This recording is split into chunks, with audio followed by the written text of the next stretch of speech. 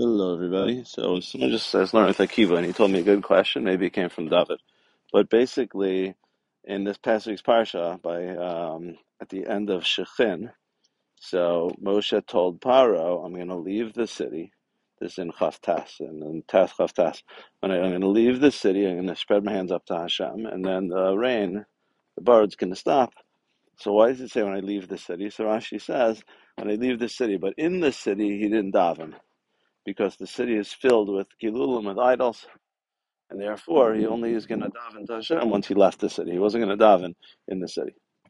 Okay, so the question is, they've noticed this in a footnote in Art Scroll here, it's Abbasin also, but there's other places also where it says that he left Paro and he davened. So that's like after the frogs, Svardeya, in 8:8. And then again by Arav in 8:25 and 26, it says that he left Paro. It says, I'm going to leave. And he left Paro, and then he davened. And I think there's one other place even also.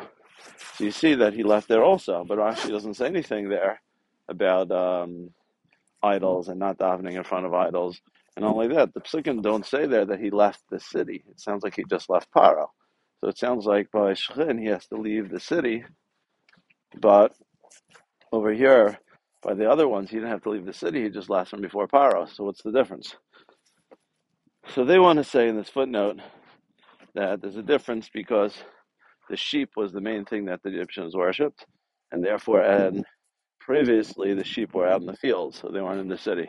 But now that people brought, because the previous Makos, the people brought the sheep in to to the city, so now there are a bunch of sheep around. So it's going to be now he has to leave the city. But and I'm not sure who has answered that, but I think it's a hard answer because Rashi says that there are idols, Gelulim. I know sheep are idols. And also, arguably, they had other idols in the city besides for sheep. So the question is, again, what's unique here? Why in Shechin is it different than now he has to leave the city? So if anyone wants to think about that, you could pause here and think about it. Otherwise, I'm going to say an answer. So, okay, so if you look at the psukim, I think it's clear. In this Makkah, there was something different than all the other ones, which is that Moshe davened in a manifest, clear way. Okay, he davened in a clear, manifest way. This, in fact, the Rashi says that it's kind of in the psukim that Moshe davened. He lifted his hands up to the sky, and the hail stopped midair. Right, it didn't even reach the ground, even the ones that were on their way down. So there was like a manifest tefillah. The code part of the Makkah. Every Makkah taught different ideas, but this showed the manifest koach tefillah.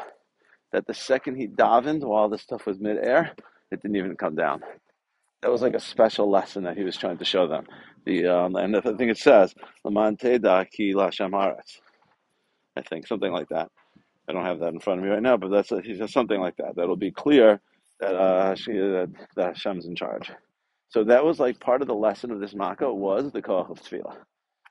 So that's that. It doesn't say that by the other ones. Other ones just said, "I'm going to leave Paro." When he left Paro, then he davened, and the makkah stopped. But it doesn't sound like it was an open manifest tefillah with his hands reaching up to the sky. Like he just davened, and the next day the frogs are gone. So where did he daven? He didn't daven in a public way. I don't know. He left Paro. Could be like he's not davening in the palace when he's in front of Paro. You can't have kavana when you daven in front of Paro. So he has to leave Paro and he goes and davens. But he doesn't have to like be like miles away from any idols. It's irrelevant.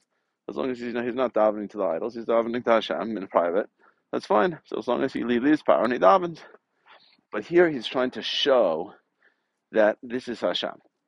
He's trying to daven to Hashem in a clear, manifest way and make it clear that it's because it's tefillah to Hashem that the shechin is stopping midair, right, like as he davens.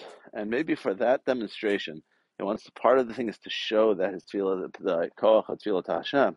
So he doesn't want it to look at all, since it's a demonstration. He doesn't want anyone to say, "Oh, it's because of the other gods." Somehow Moshe asked some other gods, and the other gods basically helped to go away. So it's like he had to basically leave the city, turn his back on the city, leave all the idols behind. Once he left the city, all the idols behind him, now he reaches up his hands towards Hashem and Shemayim, and then he davens, and that second it stops. So because this was a public tefillah, So therefore, he had to make it clear and manifest that it was tefillah to Hashem and not tefillah to any of the other gods, so that they wouldn't misinterpret it. But again, in the other tefillos, they weren't public tefillahs, so he's just saying he left Paro because he wasn't davening in front of Paro. He davened privately to Hashem, but not that was part of the demonstration.